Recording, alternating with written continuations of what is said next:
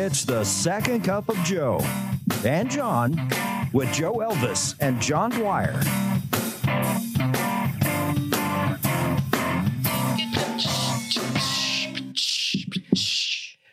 You don't smoke. I used to. Me too. I did. I learned as a caddy at South Bend Country Club when I was 13. I pulled a Clinton. I didn't inhale. And then when I was 21, I got out of school and I thought, they're smoking in the newsroom. This is back, and our general manager at the TV station, the small TV station, had ashtrays bolted to the walls. Sure. And so you could walk through the TV station. Smoke. So I said, well, I have to do that. Yeah. So I smoked for a full year like an idiot and then just said, I'm done. So that's my story. Did your parents smoke? My mother smoked 65 years. Kicked the habit, very proud of her. And she did not die of lung cancer. And my dad smoked up until 51, and he quit drinking and smoking cold turkey 40 years ago.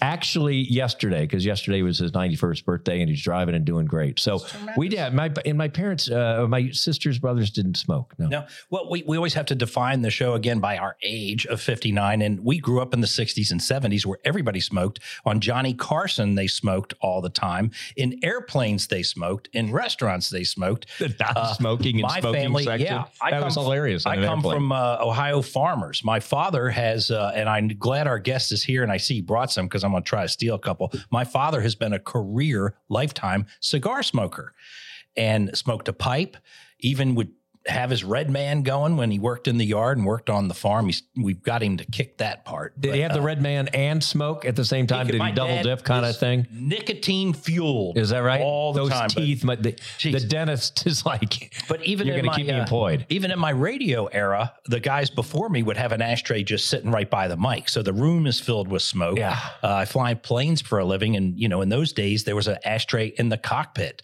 And you were encouraged. The nicotine is horrendous for flight instruments. You see people's windshields and what they look like when they smoke in their car and the room turns yellow. Well, that cakes enormous cost. But I don't know.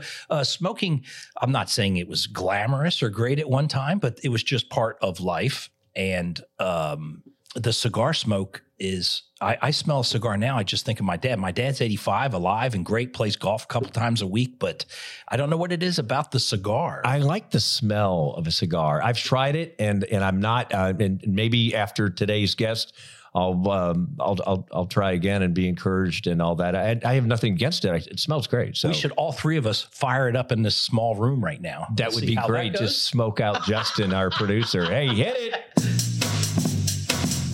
Hey, we know people. Let's take a spin through Joe and John's Rolodex.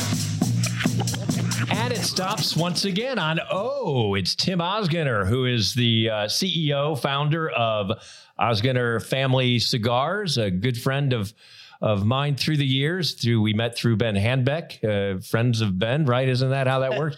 Tim, thank you so much for your time. Thanks for hanging out. Thanks for being on, guys. I enjoyed hearing that. And actually, I bought a bunch of those Dean Martin roast videos, where they're smoking the cigarettes. And I mean, I was one of those suckers that bought in on the 1999 or whatever to get a different tape. 3 a.m. Don Wrinkles. I mean, how do you compete with that? But Dean Martin.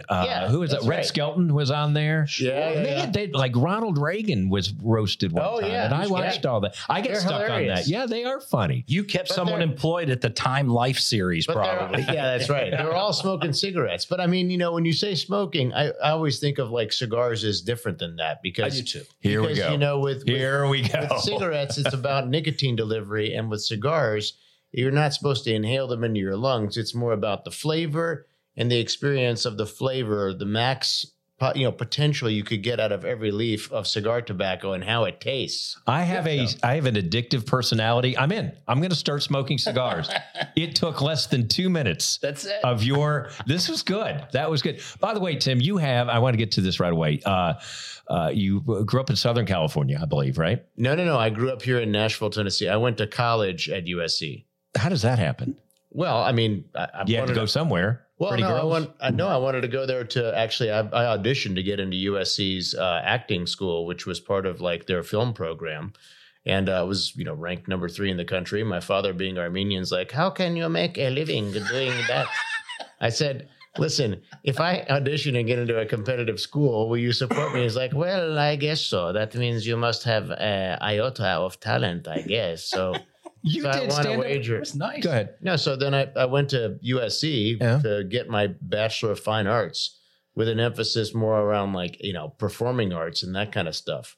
And then did you not try to make it as a stand-up comic? I mean, no, Or is that- I fell into it I fell into it by accident. I mean, I wanted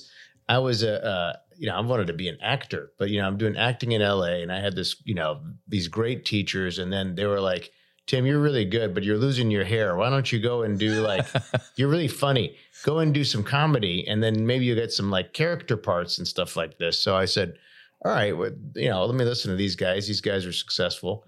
So then I got into improv comedy, and at this school called the Groundlings, where they trained, Will Ferrell and people like that came out of there. And then a buddy of mine there said, I think you'd be good at stand-up. So then I got into stand-up, and so it was by accident. Do you have that? You still have to have a couple in your pocket from the stand-up days. I mean, mainly my stand-up thing was like doing his dad is pretty good. I would imitate my dad all the time. Saying it'd be like, it's really hard being raised, Turkish Armenian in Nashville, Tennessee, and I would do these things like in Armenia. You could never get it right with your Armenian father. Or it's like, when I was young growing up, I did that. I need I need some money for cleats and a soccer ball. And it's like cleats and a soccer ball. Young man, when I was your age, we had no cleats. We played in an alley on the dirt over broken glass and with a ping pong ball. We had no cleats and a soccer. What kind of bullshit is this? I mean, Dad, I need money to buy underwear. I mean, when I was your age, I know what the joke was. The joke was like, can you imagine if my dad was Gandhi's dad? I need some money for him. Son, I have walked the streets of India, starving, bald, and with a diaper. What do you mean I need money for clothing? What kind of bullshit?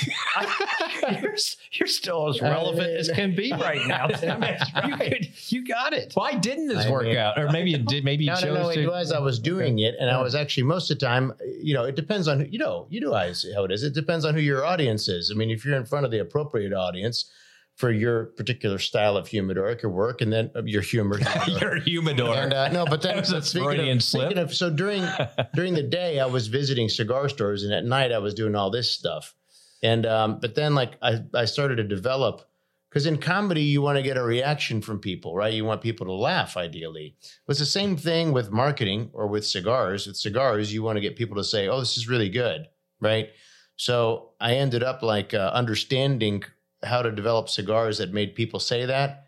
And then that worked immediately. So rather than me having to go and wait in line to get 8 minutes at freaking Coconut Teasers on Sunset Boulevard, I mean, I could develop a cigar and all of a sudden it's selling like, you know what I mean? Like Sure. It sells immediately, and it's less of a grind, physically, emotionally, and everything. And it's creative.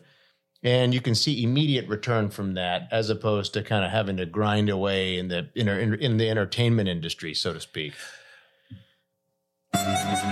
Common sense would tell you not to look to Joe and John for this, but time for life lessons from Joe and John.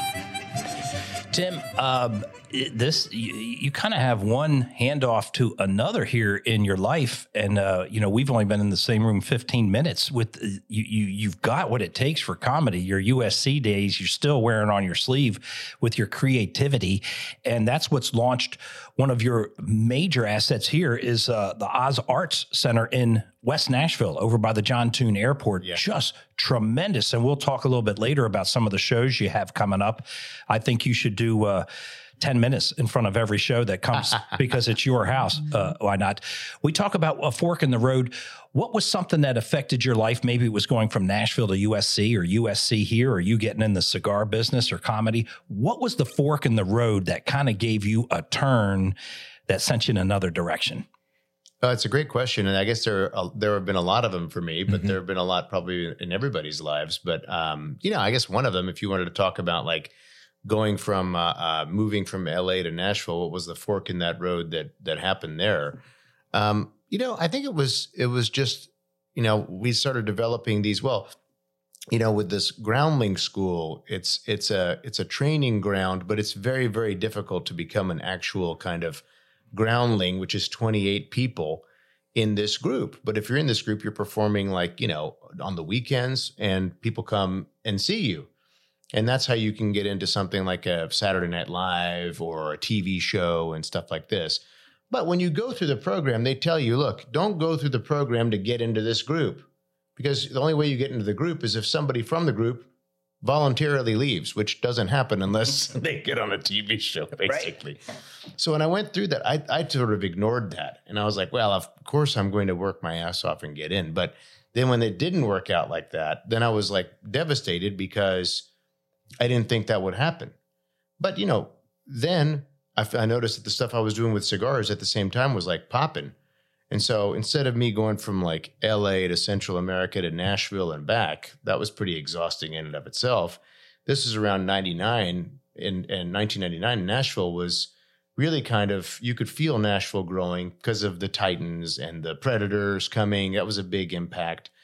And so then I said, well, why don't I just move to Nashville? Life just felt easier and more pleasurable in Nashville as opposed to at the time, in LA. So that would be my fork in the road, I'd say. And tell us, you really got a start and with your father. You're very close to your father, a wonderful man who passed a few years ago. But man, did I have a pleasure to meet him. He had such a kind spirit, funny, lit up a room, but also lit up cigars with CAO. What's the story behind starting that? Well, CAO were his initials. He loved meerschaum pipes. He didn't like the way these pipes were. Meerschaum pipe it's a mineral that's like a small crustacea that forms into this porous stone. And he was an engineer at DuPont at the time, not far from the studio here. And but he was analyzing microfibers, but usually with pipes, you would just shove in and pull out the stem. And my father thought with this fragile pipe, if you shove in and pull out the stem, it'll cause it to crack, where the shank of the pipe is. So he's like, well, this is a terrible engineering. I will do it myself. And so he redid this stem that you could twist it in and twist it out utilizing microfibers. And then people found out about it, started calling our house, said, hey, we heard you have this new engineered stem on these pipes. Can you carve your initials on the pipes and send them to us? And his initials were CAO. So, Jono, first name, is Armenian. It's spelled Cano, but it's pronounced Jono, which means here in Nashville, everybody pronounces it Kano. Kano. Hey, that's Kano. Kano, when you going to play some tennis, boy? You play a lot of tennis. So I'm going to kick Kano's ass today. But there went our PG-13. Good. Anyway, good. Sorry. No. But anyway, so then that's how we got the name CAO. And then we became known for like high quality pipes and then humidors and then eventually cigars. That's tremendous. Our fathers have to know each other. My dad, 50-year DuPont guy. Probably. He was a mechanical engineer. Yeah, my dad was a mechanical engineer. Oh, gosh. Holy smokes. They know each other. Yeah. Except my father was there around, I would say, so he must have been there 1968 until 1978. Because we moved here in 78. Okay. Well, so my dad we moved from Wilmington, Delaware. He was up at headquarters and they moved him down here. He's a mechanical engineer and became a consultant down here. And, he was on the ground floor of Tyvek and Kevlar and just, made that company billions of dollars, man. Yeah. Yeah. No, but he is a career, as I was saying, pipe smoker and cigar. They would have been best friends. Yeah. No. My father was there from 68 to 78, and 78 he left there to get into the business because he started CAO as like kind of a part-time thing from the basement of our house. And then when he left DuPont, we still operated the company from the basement of our house for forever. We had to move into we had to pay no rent. So we then moved to a place that was close by. I don't know why it's funny. I love his dad. I hope you break into that in the office every other half hour. They have got to love it. So what did you learn building this business and seeing your father do it firsthand? and you sold it in 2007. Yeah, and I mean, but it was big and it was international. Just talk about building. You know, we like to focus on Nashville-centric businesses, lessons learned, coming back, failures. Yeah. What were there tough times, or did this thing just pop and just sold a bunch of? Yeah, no. It did. When we first came out with our first cigar, that was not successful. I mean, it was at the time that, well, in the early 90s, you had Cigar Aficionado come out, and then all these celebrities were smoking cigars. Yeah, I remember that. There was a place down on 2nd Avenue. Hey, was it Havana Club? Havana Club or something like that you would Havana Lounge, I think. And Havana Lounge. It got to be like kind of cool, kind of chic to go up there and smoke. And stuff. Yeah, it did so that because of all that exposure, all these celebrities started smoking, and we got our first cigar line was in 1994. At that time, cigars were super hot, and the manufacturers weren't ready for that demand. So what would happen is if I went and bought a cigar from you, John, and you had a factory, you'd be like, all right, I'm going to take the business just because, I've been in lean times and now times are hot. But I mean, there was no consistency of product. Instead of the cigar looking like beige, it would look, one box would be beige and the next box would be green. So if you have boxes, inconsistent looking product on the shelves, that affects, what people perceive of you justifiably, right? They're going to say, there's no product consistency. So our product struggled for years between like 94 to 98. We didn't really hit it until 98 with a cigar that was a big hit. And that cigar was produced in Costa Rica, and it was a Maduro cigar, darker cigar.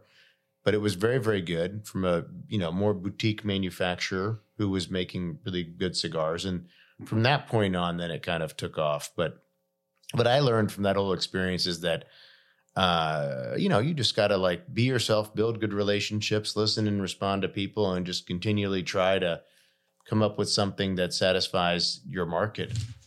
So the brand that you have out now is titled?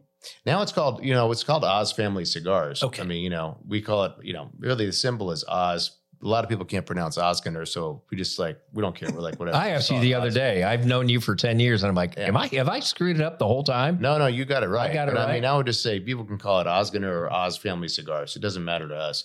But that's the new brand, and it kind of goes through our family heritage. And isn't it interesting, around Nashville, there's several cigar bars? Yeah.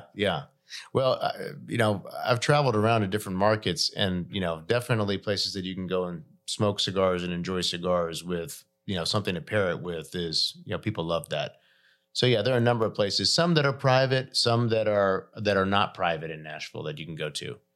So what is the essence of you had talked about, it's not about inhaling, and I didn't know that. Maybe that's your problem. Well, that's why I didn't get the 101.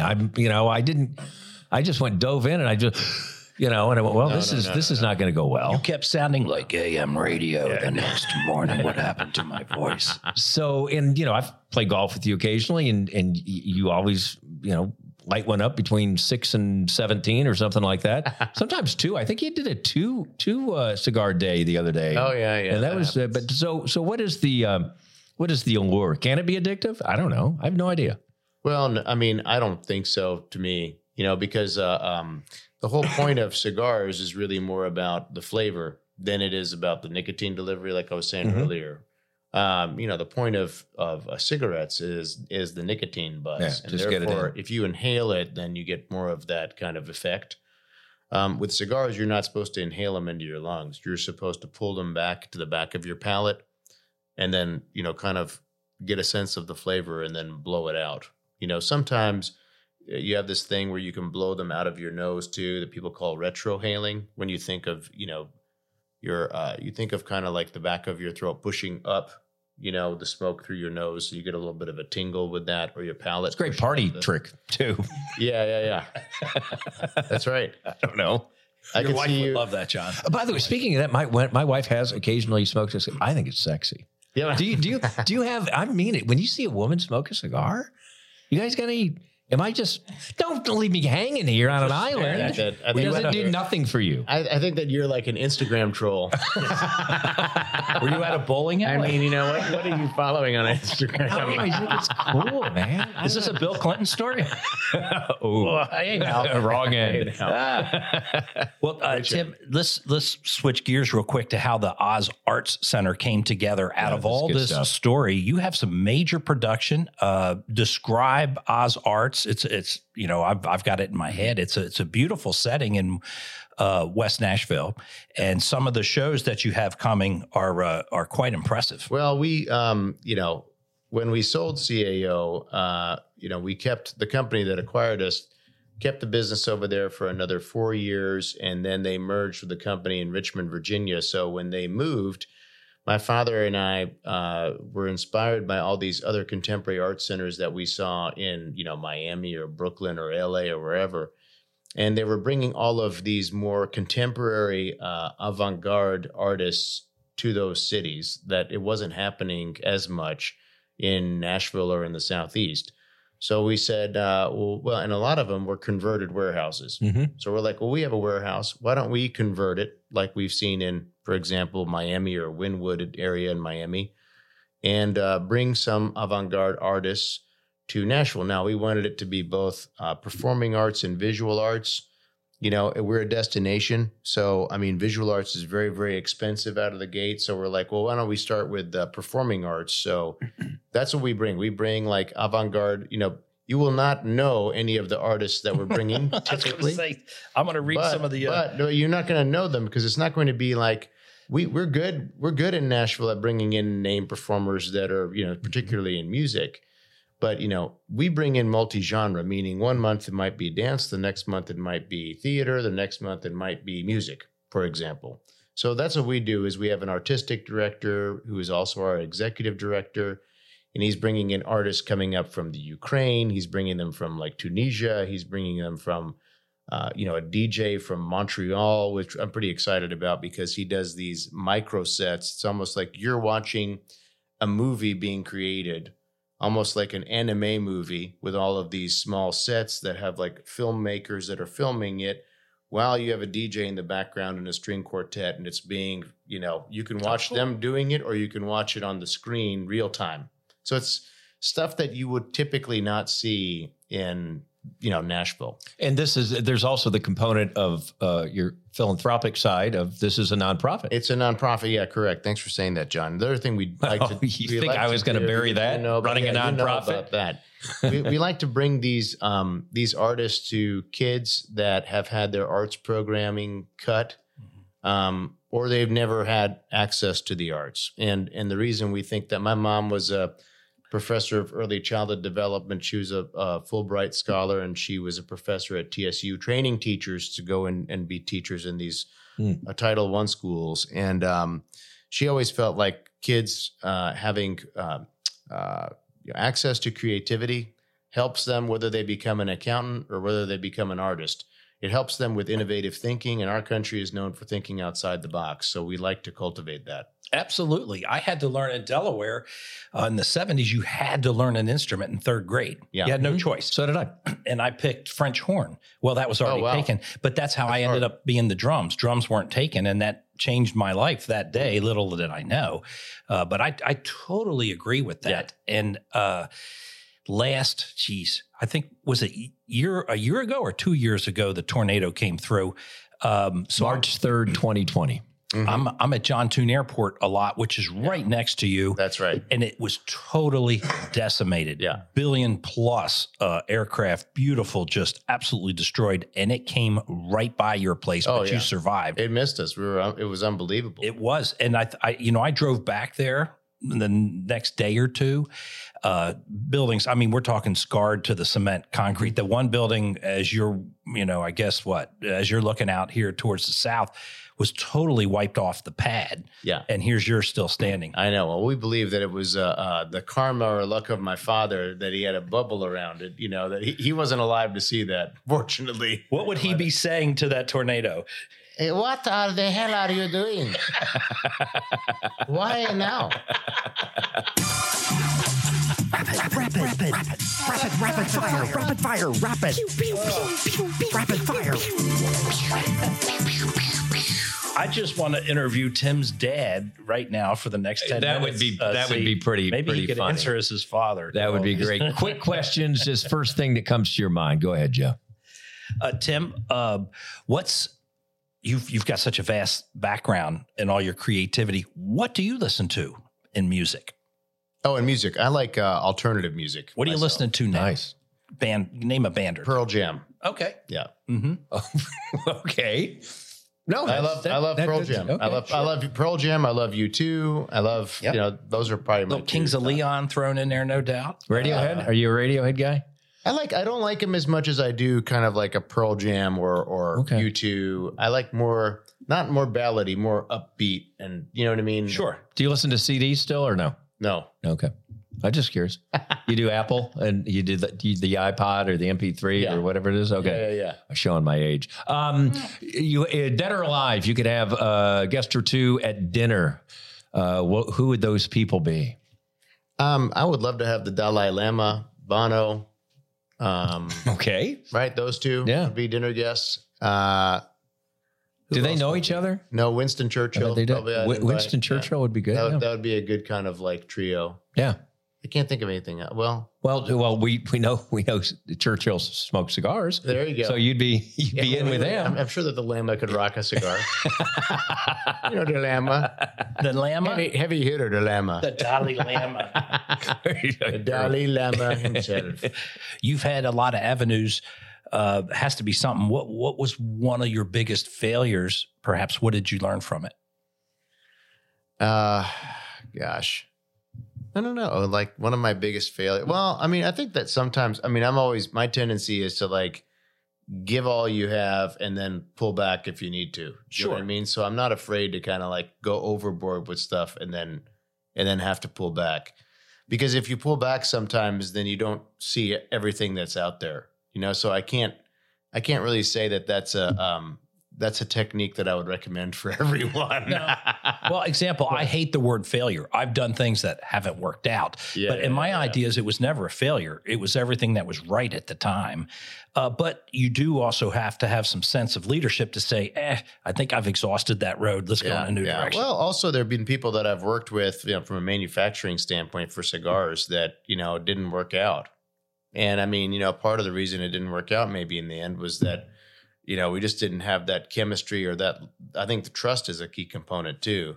So I would say that when you're working with people or you're involving people in your life, that having a high degree of knowledge and trust with them to see what their morals and integrity are. At first, I thought that was like underrated. It's not underrated.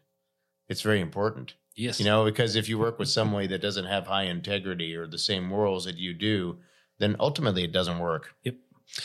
So you have great life experiences, a wonderful wife. Arnita's fantastic, great kids. But what would you tell your 18-year-old self, knowing what you know now, just about life? What would be the advice you would give your 18-year-old self?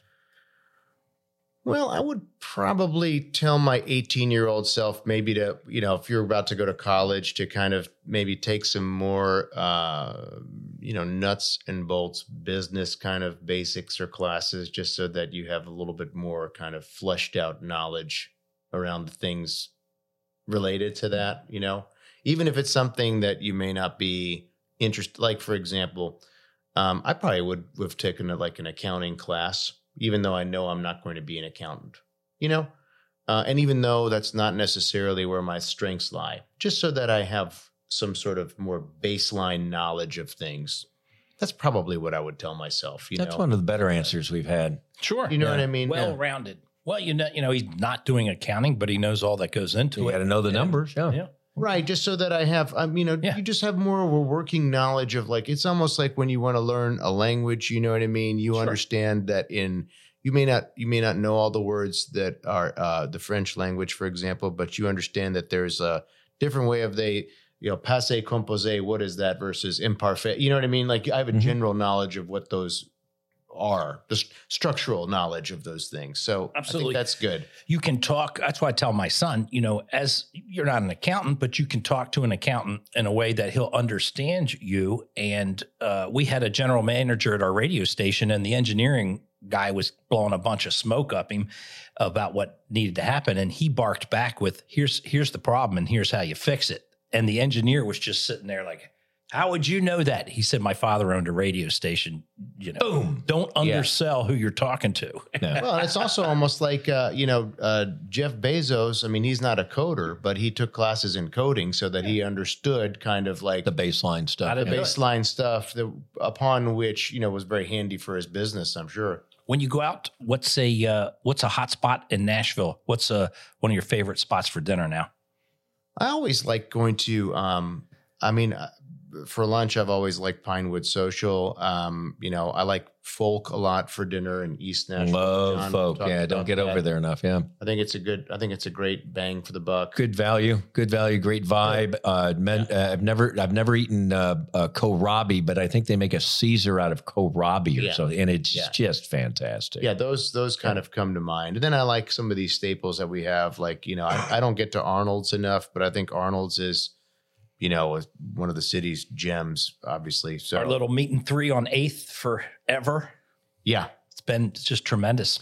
Let me follow this up too with what's one of, you got a favorite comedian or two that's out? Do you follow comedy or? I don't, which is interesting. I mean, you would think that I would, but I just haven't. I mean, I find it takes time. I just find you're raising kids, you're running a business, two businesses. I find myself like, to your point, I find myself like too busy to follow comedians right now. I'm on the Instagram and the Facebook sometimes, and they'll always have comedians pop up, and you'll get 10, 15, 20 seconds of stuff. Hole. Oh my gosh, I'll click on that stuff for John, hours. what are you doing in there? I'll watch it. Yeah, it's Jim Gaffigan. Honey. I am watching videos, but it's Nate Bargatze. Jim Gaffigan with a new bit. Leave me John's alone. watching like naked women smoke cigars. Evidently. That's not funny. Next segment. You gotta wear shades. So, Tim, we like to keep this motivational, inspirational, Nashville-centric here on this podcast. Joe and I have, 40, 50 years of broadcast experience. That's how we started this whole thing because the world needed another podcast. What would be, there's a lot to hell in a handbasket Nashville-wise. You started a business, which is tough to do. But why would you, with the new Nashville losing its soul and all that, give us a day brightener? What do you see? You're a Nashville native, and I should have known that. I thought you were a SoCal guy and you moved here early, but no, you've been here. So what do you see about this city? Well, I think even though there's a lot of growth in Nashville, and that if you stay here for a while and don't travel around to see other cities for a perspective, you can get a little bit kind of how should we say it? Jaded, maybe, or jaded, or a bit overwhelmed, or a bit disappointed with how things are growing. But I'll say this: after this past year, I visited a lot of different cities. I think Nashville is a great city still. We have a lot to be optimistic and thankful about. The economy in the city is great. The unemployment is low. You have a lot of opportunity here, a lot of people moving here. I think that the diversity component of it is gotten really good. It's comparative to some of the larger cities, like a really easy city climate-wise. It's good. I mean, it's easy to travel out of and back into. So I think there's a lot to be optimistic about. And I think there's some things that we can improve. I mean, my mom being an education background, we always talk about how do you improve public education in Davidson County. And, instead of, my father would always say, talk is cheap, action. And I mean, it could be hard, because you're moving kind of a massive ship. It is the metropolitan educational system here is a beast. I think it's $1.3 billion. It's 46% of your tax revenue. And it feels too. They say it's too big to fail. It's failing. Yeah, and it bothers me. I know it bothers you. Well, I think that you need a fresh approach, and you might need fresh ideas. And one of the things you got to look at what's working in other markets.